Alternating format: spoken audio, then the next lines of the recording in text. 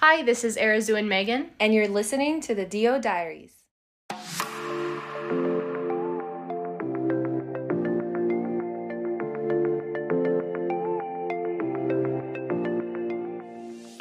What's up, y'all? We're back with another episode and continuing on our talk with before medical school starts and, the pre-med years. In this episode, we're going to focus on the MCAT prep and also kind of talk a bit about the application process.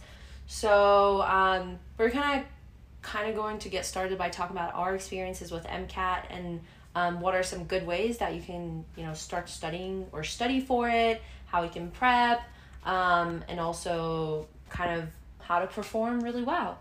Yeah, so we all know the MCAT is a huge component of your application. Some would say it's probably one of the first or second things that they look at on your application, I would say. They look at your GPA and your MCAT, and then everything else comes after that. Not to say it's the end all be all. You obviously have people with lower MCAT scores that you can still get into medical school, but nonetheless it is still a vital component of your application. So to kind of talk about my experience, I think I dedicated 4 or 5 months of studying to the MCAT. And I did this while I was working, I was taking some post-bac classes, but I did a lot of my time was spent studying for the MCAT, those 4 to 5 months.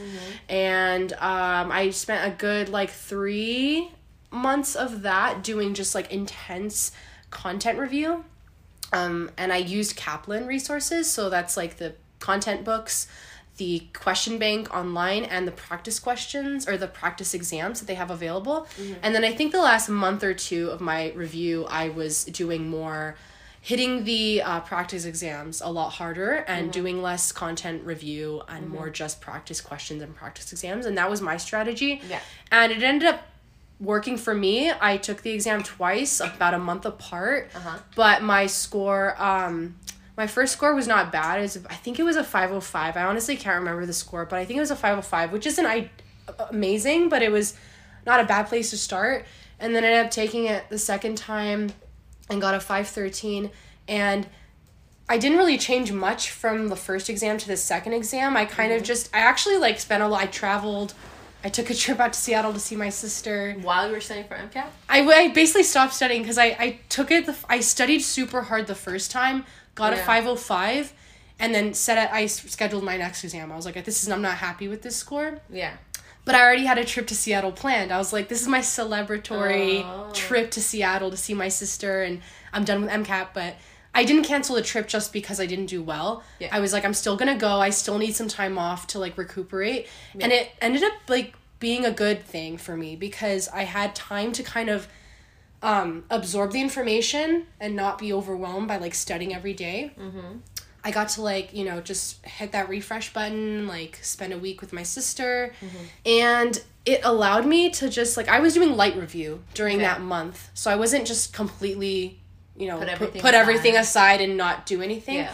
I did light review. I took some time for myself, and it ended up paying off because it jumped up to a 513. So it's kind of interesting how that worked, but having that time and space to just kind of absorb the information helped. So that might be something to keep in mind. Give yourself some time at the end to just breathe and let it all in and don't review up until the last day. Yeah. That's not going to really help you. And that's my experience, but that's kind of what happened happened for me.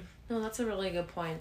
And I think with that, I feel I personally, I'm not going to get into, the nitty-gritty of how to study for cars, how to study for biochem, because I honestly think a light Google search will get you all that information. And more so than not, if you're doing either Princeton Review, Kaplan, they have blogs with all this information, literally a book with all the information.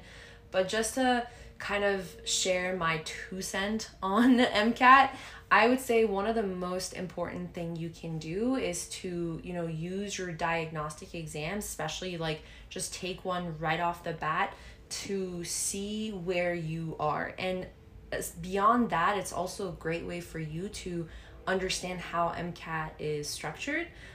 because both in terms of like the passage and question structure and like how the reasoning is, because it definitely, at least for me, it really, you know, felt a very different type of exam than any other undergrad exam that I had taken. And also, you know, the diagnostic exam can help you get to know yourself better as a MCAT test taker. So you might, that was again me, I thought like, you know, I remembered everything from my OChem. Definitely didn't. And that was like why I also did Kaplan, and I think for me it did help and it didn't help. It helped in a sense that because I like physically went to the classes, and for that I didn't do that. Yeah, but it helps some people like stay on top of their review exactly and keep them accountable. And then there's also instructors that like actually help you work through the material that you're struggling with. But mine was all self-study, just to clarify. And I think for me, you know, doing the classes was good because to be honest, like I didn't have the best foundation for something like organic chemistry. So I think that helped to review and like really understand what I need to work on. But also, you know, kind of going back to the diagnostic exams, it allows you to kind of see how comfortable you are with the science that you'll see over and over, especially like at the official MCAT.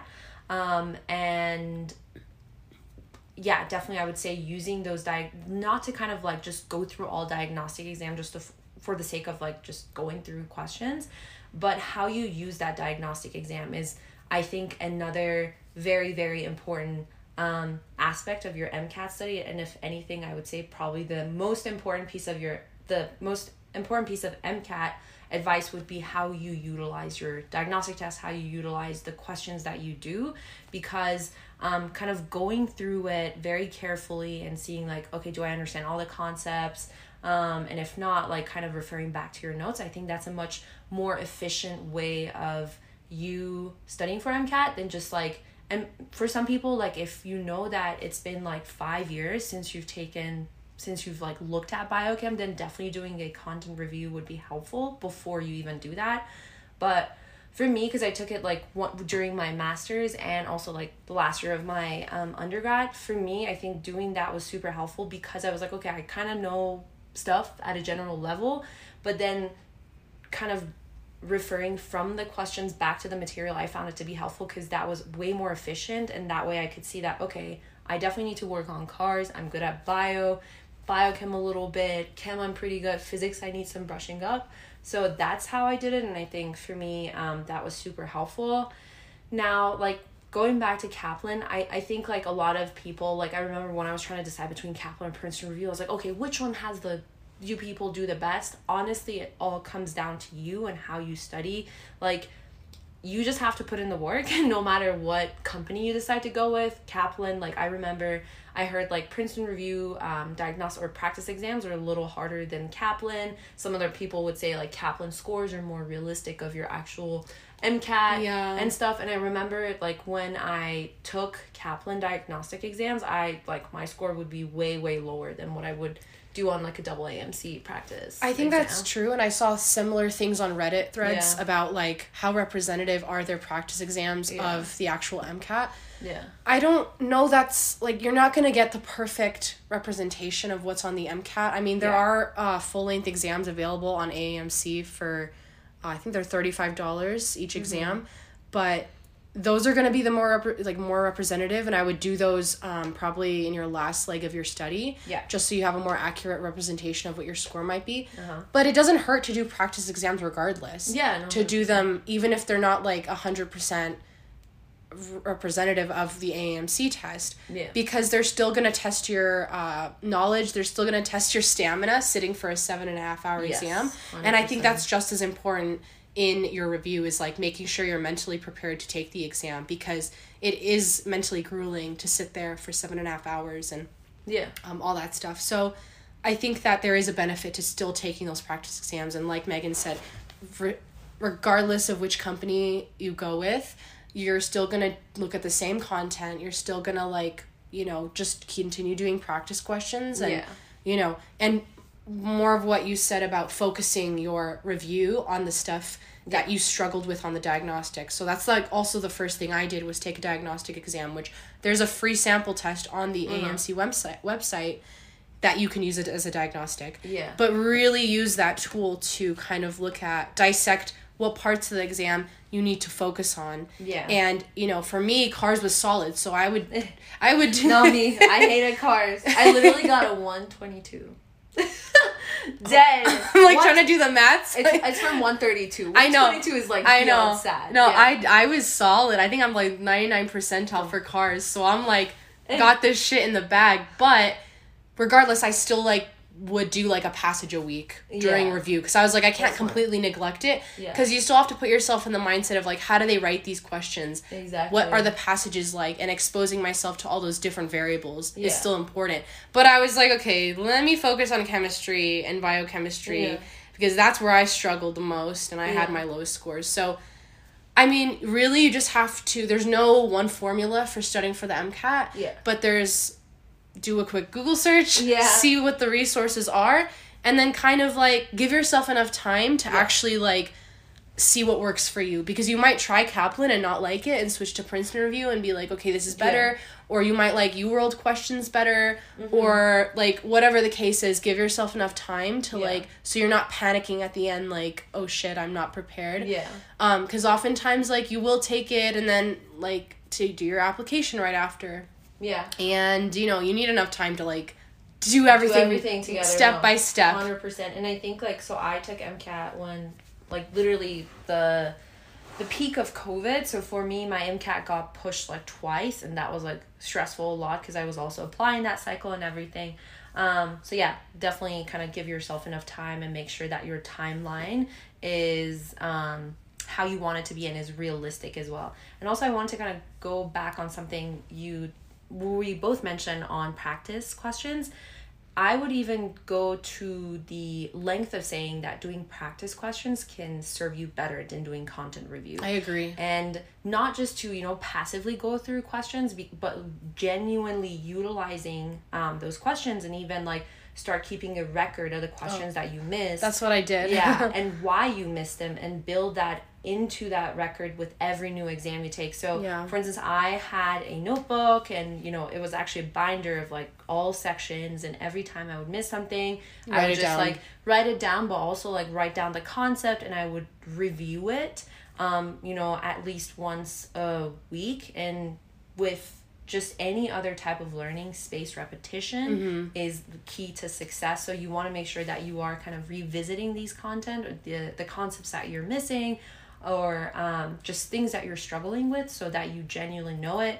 And I also did use UWorld, and I loved it, and it is actually a another very beneficial resource that you mostly you will mostly use it in med school, because I feel we're not there yet, but a lot of med students that I know use it for board prep. So it's also good to kind of get used to the platform and everything. But I love the visuals at UWorld. The explanations was super detailed. I didn't need to refer to different resources to understand what was going on.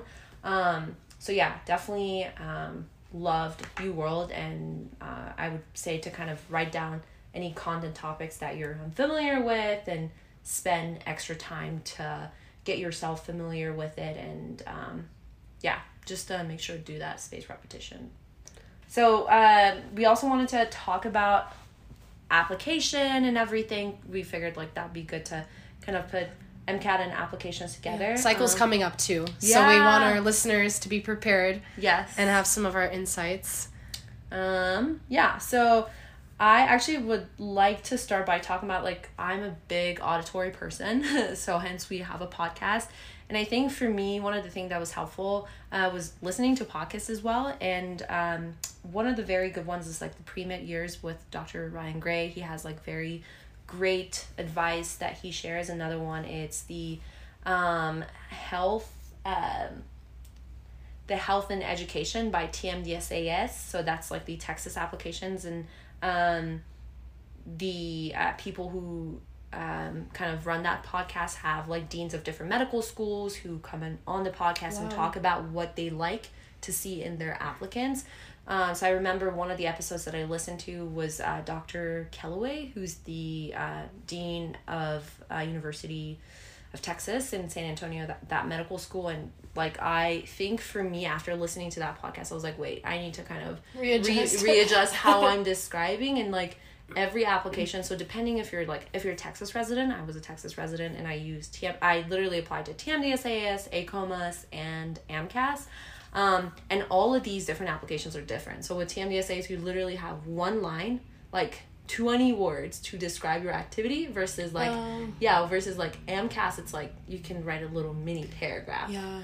So, make sure you're doing your research, but to get that message across. So like, actually, Arzu, how do you think applicants or people who are applying to med school should use that space? What should they say? The activities? Yeah. I heard something very interesting on TikTok. Love it, TikTok. Yeah. I forgot who the content creator was, but they were saying that on the AMCAS application, there's 15 sections for your activities, 15 entries.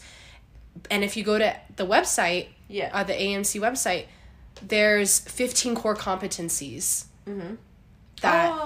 And they were saying that it's kind of an opportunity to like address each one of these core competencies, or at least as many as you can. Mm-hmm. And I didn't really think about it that way, but in a way I was approaching it that way. I was trying to demonstrate, okay, this activity shows I have cultural competency. Yeah. And if you look at those core competencies, try to mirror your activities to demonstrate that you're competent at these things. I thought that was key when I saw that. And another thing is just have as many eyes look at your application as possible. Sometimes like things might come across a certain way, or you're not really wording it the best way, and I just find that like having as many people look at it is going to just have your statement come across as good as possible, because you don't know who's going to look at your application and what their perspective is. And so if you have have those eyes look at it, you're going to be able to catch those things that might come across a certain way, or this could be said better. And with that, I would just say that the two of the most important things on your application, aside from like the things you can't change, like your MCAT score and your GPA, the things you can really focus on are your personal statement, your activities, and also your letters of recommendation. And I feel like people tend to forget about the letters, but those are super important, because an average or mediocre letter can really take down your application, and people don't really think that's the case.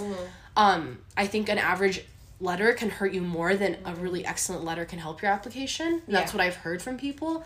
And so I think that taking the time to ask for those letters in advance, because people can forget when you ask them for a letter, like, people can forget, people are busy. So following up with them, giving them enough time, asking them to write you a strong letter. But also asking people that know you enough. Because I think that was a mistake that like some people are like, I've had this professor, I like him, I'm just going to ask him. Yeah. But like you want to make sure that you're asking a professor that actually knows you, so they can talk on behalf of your personality. Yeah.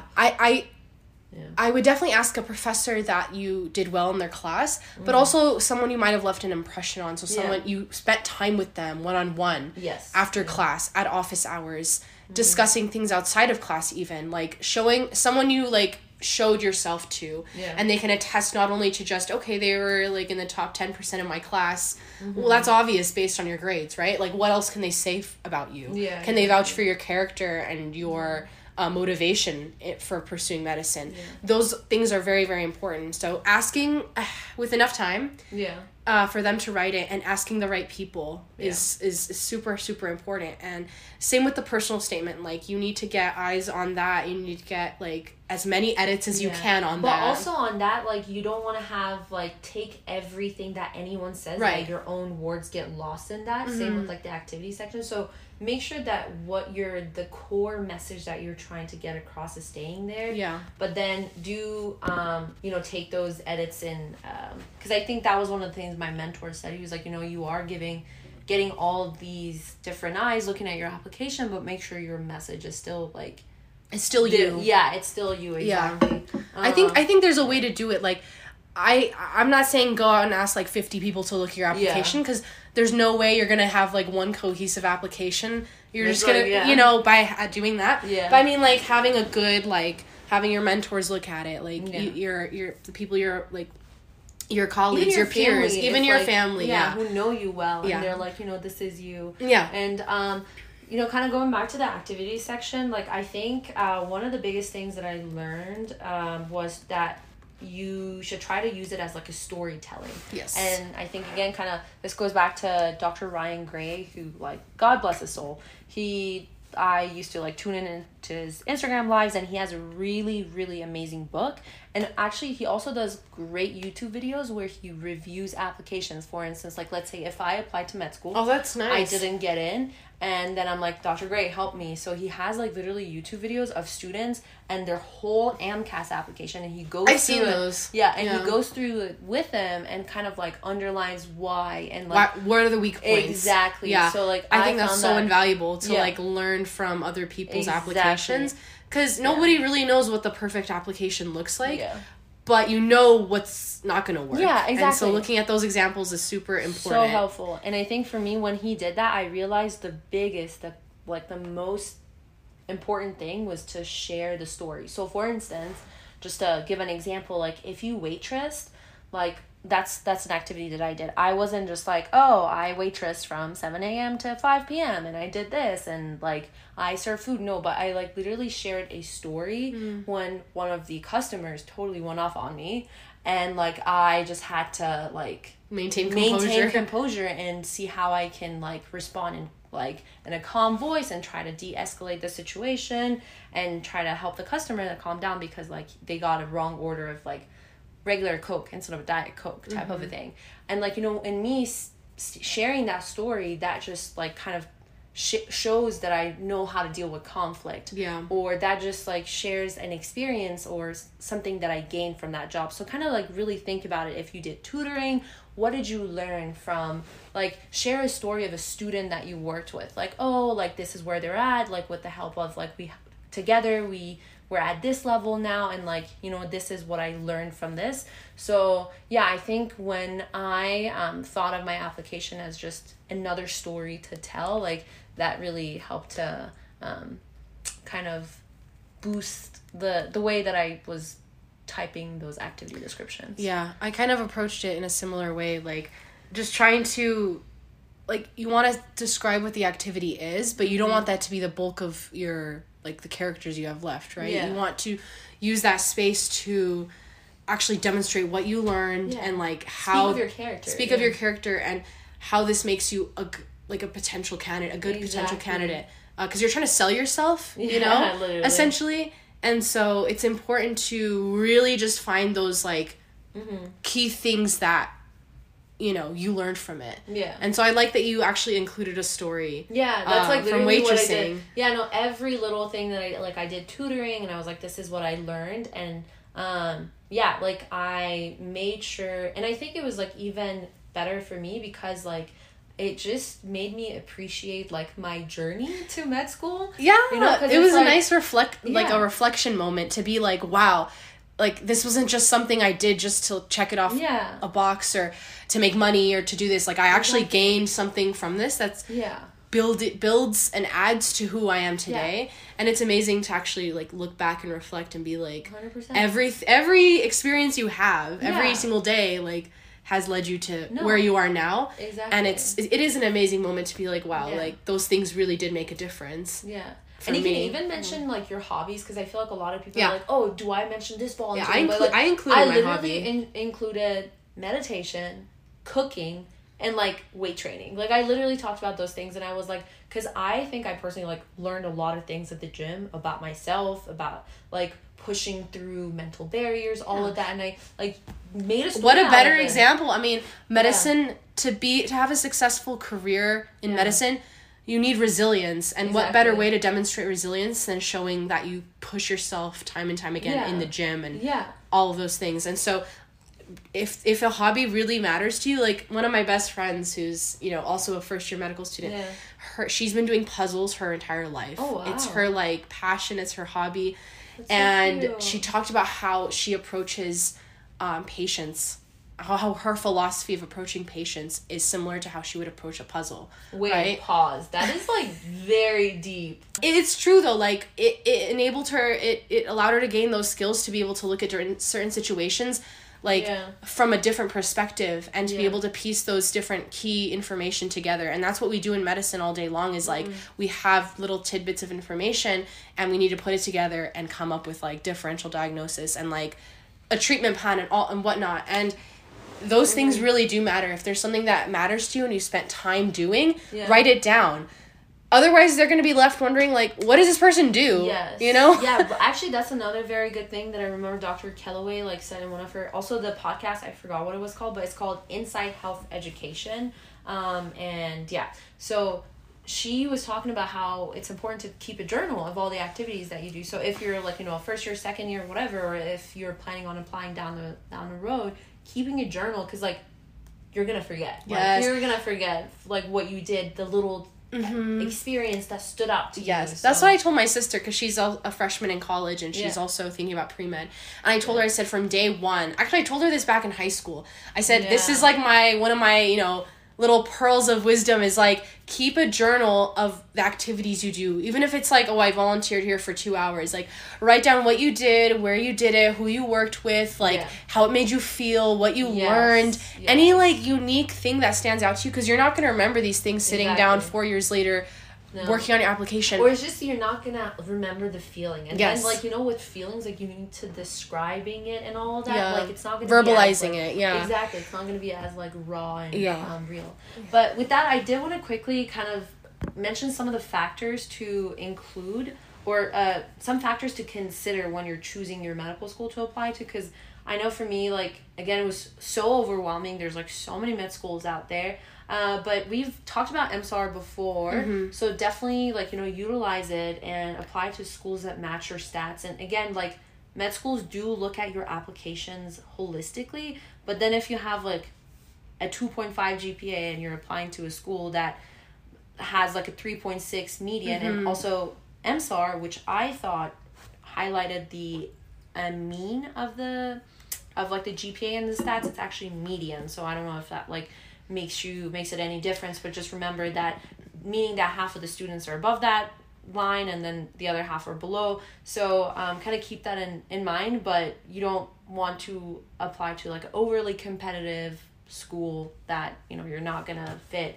Another good thing would be to kind of like look at the curriculum. Some schools are adding more problem-based learning to their curricula versus other schools are, you know, they directly start with organ system. Like, our schools don't do that. We have organ system like from second year, which I kind of like. Another thing would be class size. Our school is pretty small, and I think I like that one-on-one attention. So I'm really happy about that. And then another one would be the culture of the school. So like, Arzu, do you want to like just elaborate a bit, like what the culture of the school and stuff would be? So you can start with the mission statement, looking at the mission statement of the school and going from there, and just kind of the things they highlight on their website. The website can be a huge resource if you're really interested in a school or a particular location. Go to the website, look at their mission statement, look at their like just their philosophy of how they teach students, the kind of physician they want to you know, have at their school.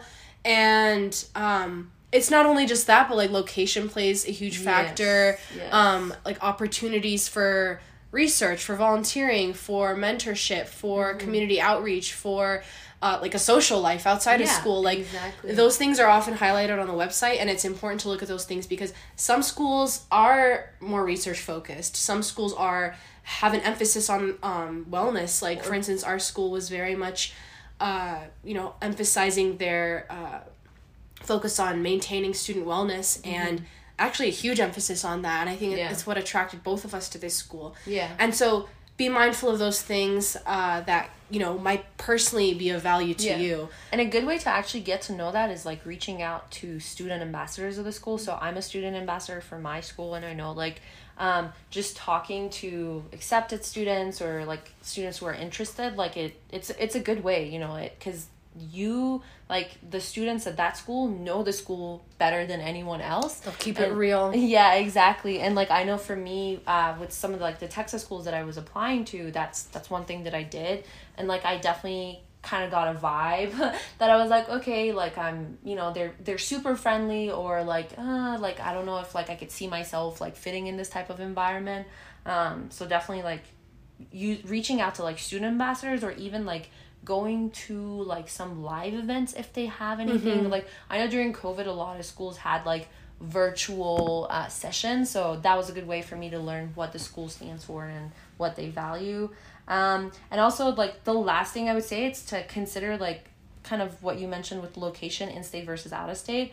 I had some friends who, like, applied to out-of-state public schools, and to be honest, like, unless you have some sort of affiliation or association with that state, it's very low that you're going to get accepted. So save your money, and, like, you know, watch out if it's, like, if it's private, then it doesn't matter as much, but if it's public school, they usually, like, reserve a large amount of seats for their in-state residents. Yeah, and speaking of saving money, both AMCAS and ACOMAS have like fee assistance programs. Yes. If you apply and if you qualify for it, not only do you get discounts on your application fees, but also MCAT fees and MCAT study materials. And so I would definitely look at that and take advantage of that. And there's a lot of free resources out there if you look for them. But I would start there for sure. Awesome. 'Cause it adds up. Yeah, no, definitely. So in this episode, we kind of talked about MCAT, our experiences, how you can prep for it, some of the resources out there, and also your application. And, you know, making sure that you are utilizing those activity section description, your personal statement, and some factors to consider when you're looking at med schools. And with that, that is a wrap. Thanks for listening, y'all. Bye.